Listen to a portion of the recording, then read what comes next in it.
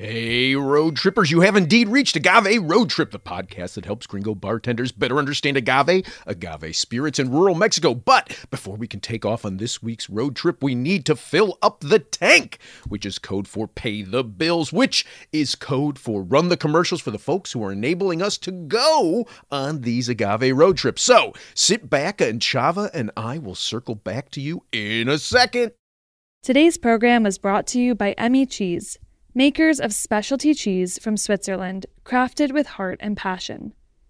Since the early 1900s, Emmy has been a passionate supporter of farmers, cheesemakers, and family tradition. They believe in sustainable agriculture and respect for the people, land, and animals that make their business possible.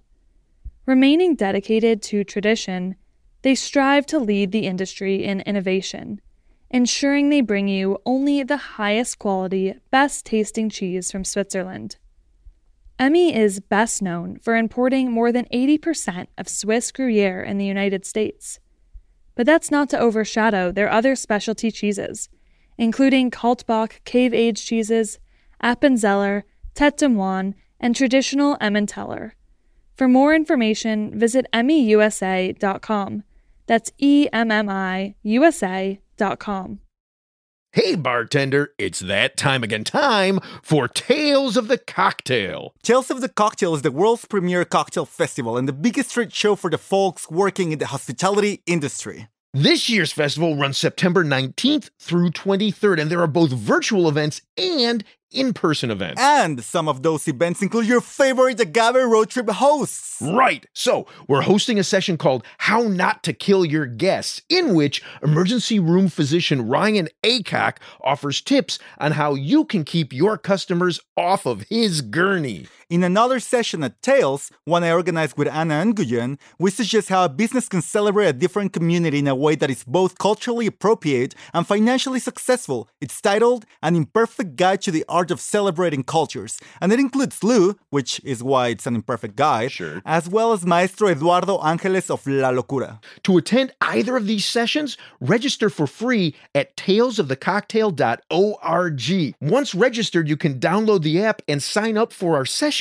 which you can find easily by searching for me, Lou Bang, or me, Salvador Periban. Wait, Salvador? I thought your name was Chava. Okay, Lou, now you're just proving that you're imperfect at celebrating other cultures. But I'm great at celebrating Tales of the Cocktail. You can also find the link by going to agaveroadtrip.com and looking under our menu, Fun Stuff. And speaking of fun stuff, while you're at the Tales app, go look at the virtual Agave Road Trip exhibitor booth. There's an opportunity for bartenders to receive a free tasting kit tied to our next Drink With Us session in October. Oh man, that's a lot, Chava. So you sign up at talesofthecocktail.org to attend our sessions, which you find by searching our names, and then you have to search for Agave Road Trip virtual booth to find registration for our October tasting? What? Isn't there an easier way? Sure, just send a message to us through the contact page at agaveroadtrip.com and we'll help you navigate all of this. That's what makes you the perfect co-pilot. All that clear navigation. And if you're hearing this after September 2021, hey, just go to agave.video to watch the archived versions of all of these sessions. But in the meantime, strap yourself in for another episode of Agave Road Trip.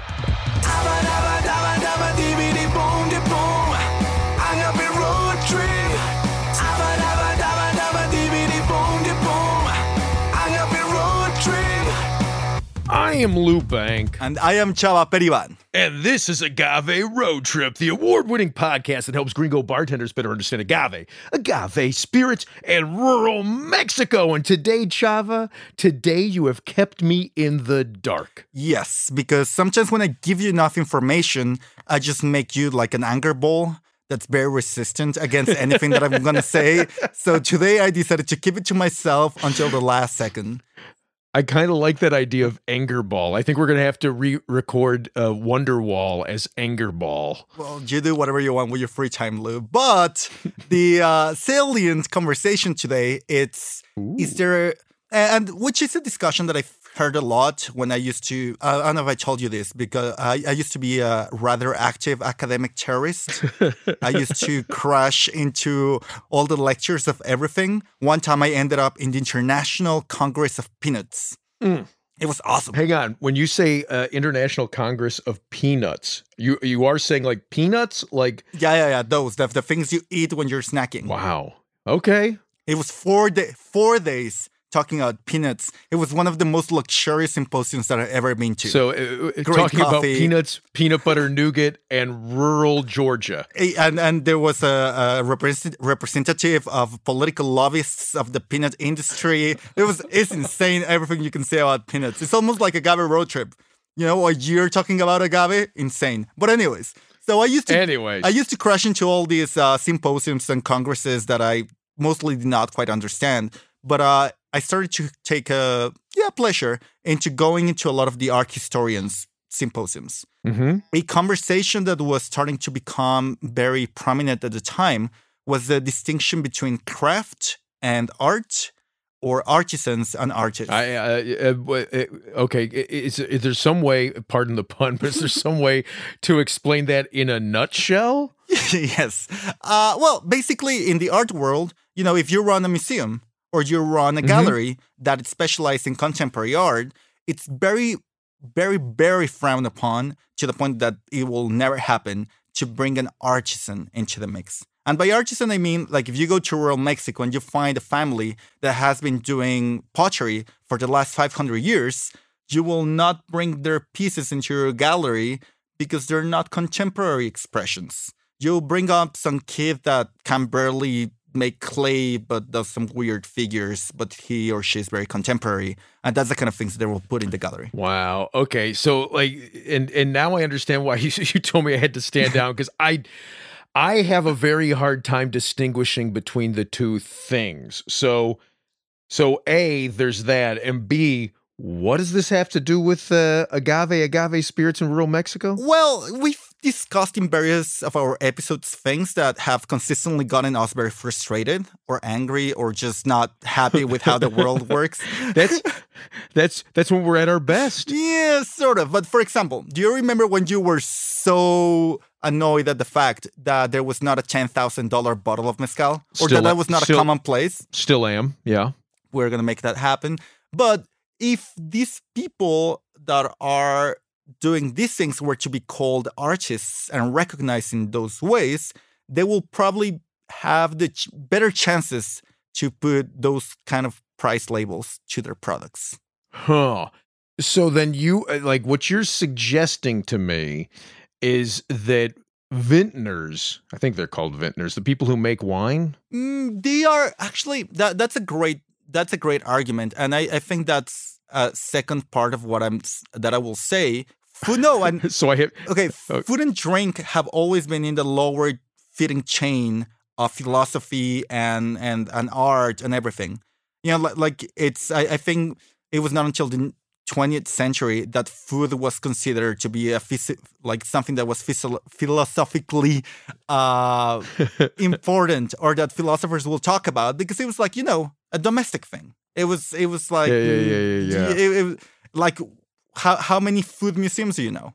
Well, actually, now they do have food museums. But very recent. Historically, your point is well taken, okay, Chava. So what I'm saying is, it's not a problem that it's unique to mezcal, but again, like, wine has 600 years of being a fancy thing. Mezcal doesn't. So I think to turbo boost. Well, but, and maybe this is just because I'm so far removed from the wine world, but I can't think of anybody who makes wine who's considered an artist. Where my head is going, though, and I don't know, maybe I'm taking us too far afield and you're going to make me start over again for this episode. But, you know, where my head is going is chefs in the last couple of decades have been. Really? They've flirted aggressively with the art status. Well, like they've certainly become rock stars, right? And the next step after rock star is artist. And you see some chefs who are at least acknowledged by other chefs or people working in the field to be high art, makers of high art. Yeah, and that's happening more and more. And that's a tendency that I keep on saying in the crossover between design, chefs, like haute cuisine, all that. They're aggressively flirting with art. Some of them even do like performance art with food. They do installations. They're trying to take some of the money that will traditionally go to galleries and museums and be part of that. And that's the other big part of my argument. Museums are usually, I don't know if it, like I'll say 80% of the museums in the world are publicly funded, right? There's a few private museums. I'm guessing more, but yeah. So you have a lot of public resources that are directed towards contemporary or modern art museums that will never touch mezcaleros or pottery makers or any other sort of artisans because they are undesirable. Well, God, but I feel like those are two very, very different things because you make a piece of pottery and it exists. In theory, it can exist in perpetuity. You make a bottle of agave spirit, and at some point, somebody who bought it is going to drink it, and it's gone. Well, but the same happens with all the performative arts. After a theater play is done, after a piece of music is played, that disappears. Kind of, sort of. I mean, it can be remade in I guess not the same form, but it can be remade and it can be captured on tape in a way that the spirit can't. But what's the point you're getting to, Chava? Well, my point is, first, that I think there's some potential. Like, I don't have a specific conclusion, but I think that there's a lot of money that usually doesn't touch artisans that could get to them if they were reestablished as artists. And my other point is that I think I have enough elements to build a case to this. And we were just with Artemio Garcia in San Dionisio, and we were interviewing him. And in Oaxaca. In Oaxaca, correct. And, we usually talk about these producers as fourth generation that have been blessed with multi-generational wisdom, and they've had this in their blood, and they almost touch an agave and it converts into mezcal. But sometimes I think that by trying to honor these traditions, we sort of not make it very clear that they also tweak and transform their techniques a lot. And I think this quote, and this is, this is part of my conversation of contemporary. What is contemporary? Something that it's being informed by what's happening around you right now. And I think these guys are masters of that. And we have a quote. We happily have a quote from Artemio that I think illustrates this. I love the music. So you play it like this, someday up, down, and like this. In the palenque, the mezcal is also like that because some of the people in Oaxaca, they make mezcal like, you put a chest today and go to the distiller. Everybody do the same. And, it's like a music because sometimes I'm playing with the agaves, Some of the early, some of them late, some of them I have to do it faster, some of them I have to do it slower. So, but I play with the agaves, when I made a second distillation, I do it also some of them you have to do it very slow, without fire, just with the cold, not with fire. I don't know. Yeah, sometimes I do it fast and it's good also. So. Okay. Oh, that's really interesting. So so if people want to drink the music that Temo makes, he and his father are brought into the USA by, is it Esfuerzo Mezcal, yes. Right? So that's really interesting. So my takeaway, Chava, from what he said, well, I'll get to this Well, you're struggling. I am. I really am struggling with this. So I think the fine point that I'm going to pull out of both what you said and out of Temo's quote that I find most interesting is that when I think of contemporary, I tend to think of modern processes, right? I tend to think contemporary equates.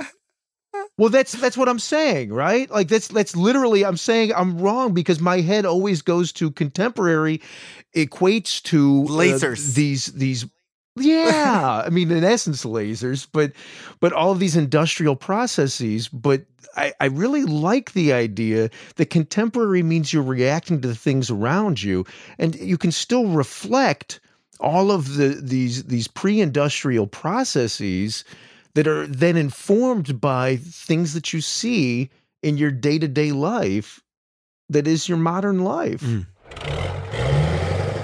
One of the things I get asked frequently is, where can I drink beautiful heritage agave spirits when I travel to Mexico? And so often when people ask me that question, the first part of it is, I'm going to be going to Mexico City. Where can I drink in Mexico City? Now, there are a lot of places that I like to drink in Mexico City, and I have a lot of friends in Mexico City who will invite me to their houses to drink the beautiful spirits that they pick up from random communities that they have visited. But now, my podcast co-host, Chava Periban, has actually set himself up in the Zocalo, the primary Zocalo in Mexico City, in this beautiful centuries-old house where he's offering textiles and ceramics, but also offering private tastings for agave spirits nerds. If you're interested in doing a tasting with Chava Periban, who leads amazing tastings but records horrible ads, go to seminario12.com. That's seminario12.com. Or go to Instagram at Seminario12. Send them a message. Tell them when you're coming, and you're going to have the tasting of your life. And I think a huge argument for museums is that they give you a glimpse into which was the way that society behaved at the time, right? When you go and see a Rothko from the 40s or the 30s, you get, I don't know if Rothko was active in the 30s, but let's say he was. Like, the idea is that through the art... That was a guy? Rothko? Yeah. Coolest kid. Rothko. Yeah. Oh, he's Chicago. Yes. Well, I didn't know that. I love the kid with a passion. But anyways, supposedly through the art that it's produced in a moment of history, you get to understand that moment in history with more precision, right? That's sort of the argument for historical collections. Sure. I will argue that mezcal could also be part of that. I think you could understand the 2000s, the 90s, the 80s by the mezcal that was produced in those times. And it is as important as to keep those collections and preserve them and give it access to people to that as it is to preserve a Rothko. I'm just honestly, I'm confused. I'm confused how you preserve it. I think if you buy enough, you see that I'm flirting for a project here? I do, because you're always flirting for a project. But it turns out he's a Russian. Rothko was Russian, and he was in... Of course, I was like... He made a... And he was in Portland, Oregon. I was honestly thinking of Royko, who was a journalist in Chicago. Anyway, keep going. Sorry. Yeah, I was extremely confused. But again, like, I don't have a computer to fact check myself. As long as it gives me the opportunity to put Mike Royko in our episode notes, I'm good with it. Lovely. So all I'm saying is I think that we have to understand these people and the things that they do with a new vocabulary. And I think that vocabulary I find to be more present in how we describe art or contemporary these days than the language that we have usually used to define craft and traditions. And what does this mean then, Chava? What does this mean to a gringo bartender? Well, I think it's crazy exciting. I think it is crazy exciting to think that this is not a time capsule. This is far better than a time capsule. This is not like, oh, I'm tasting the old ways. This is, I'm tasting something that shouldn't exist right now, and that is reacting with the present in unlikely ways. Almost like a historical fiction. Almost, yes. I love that. I love it. Finally, Lou! Finally, you said something amazing. Yes, this is like having access to historical fiction that it's evolving in front of you all the time. Huh. That's sort of like it's the steampunk movement in a bottle. Steampunk movement. I'm not sure of that reference. Google that after the episode. I'll say yes. Whatever has punk in it and it's related to mezcal, I'm happy to say yes. So I don't want to get into another 20-minute conversation with you about what is and isn't punk, right? Because now, like, you think the artist and artisan conversation. But what I will say is, and I guess, but this kind of does. Okay. What I will say is, okay. Temo played some beautiful music for us, and I don't like. Was that artisan music or was that artist music? And all I know is I freaking loved it, and it makes me want to bring him to the U.S. so that you and I and Temo, you know where I'm going with this. I know where you're going. Please go. I don't want to interrupt so that we can do a tour. I want to do Agave Road Trip live with Temo, where he's like, we can interview him, and we can drink his spirits, and he can play music, and that sounds like fun to me. So maybe we should just play out on one of his songs? Oh, yes. Roy is gonna love this. He made some amazing recordings of his accordion. So, yes, let's do that. Okay, I'll catch you next episode. Adios.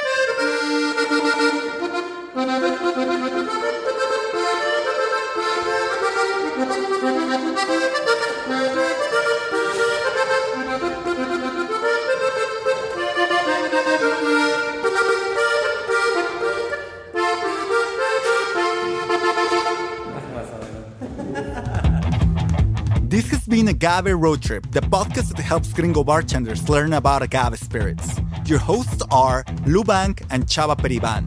Sound engineering by Roy Sierra. Theme song performed by Gabriel Oliveira and Mark Rico. Sign up to become a road tripper and listen to more episodes at agaveroadtrip.com. If you enjoyed this podcast, please let us know. And if you hated it, recommend it to your enemies. You can also find us on Facebook and Instagram. Lou is in charge of our social media, so if he happens to sound like an old man, forgive him. He is one. Agave Road Trip is a production of 10 Angry Pitbulls, Inc. Agave Road Trip is powered by Simplecast. Thank you for listening to Heritage Radio Network. Heritage Radio Network is food radio supported by you. For our freshest content, subscribe to our newsletter. To subscribe to the Heritage Radio Network newsletter, enter your email at the bottom of our website, heritageradionetwork.org. Connect with Heritage Radio Network on Instagram and Twitter at @heritage_radio. You can also find Heritage Radio Network at facebook.com/Heritage Radio Network. Heritage Radio Network is a nonprofit organization driving conversations to make the world a better, fairer, more delicious place. Heritage Radio Network couldn't do that without support from listeners like you. Become a part of the food world's most innovative community today. Subscribe to the shows you like, tell your friends, and please join the Heritage Radio Network family by becoming a member. To become a member of the Heritage Radio Network, click on the beating heart at the top right of our homepage. Heritage Radio Network can become addictive. Programming you hear on Heritage Radio Network can drive you to eat, drink, and listen to more programming on Heritage Radio Network. If it drives you to drink, please do not drink and drive. Drink responsibly, eat responsibly too, and listen to Heritage Radio Network responsibly. To listen to Heritage Radio Network responsibly, wear protective earbuds. While wearing protective earbuds, do not drive or walk. Sit in a comfortable chair. If that comfortable chair has a hard seat, please remember to get up and stretch every 30 minutes. If you get up and stretch every 30 minutes, do not stretch beyond your abilities. Stay within your defined stretching capacity and consult a doctor who specializes in stretching. If you do not have a doctor, listen to all the shows on the Heritage Radio Network. There has to be at least one doctor among the Heritage Radio Network podcast hosts. Thanks for listening. Agave Road Trip out.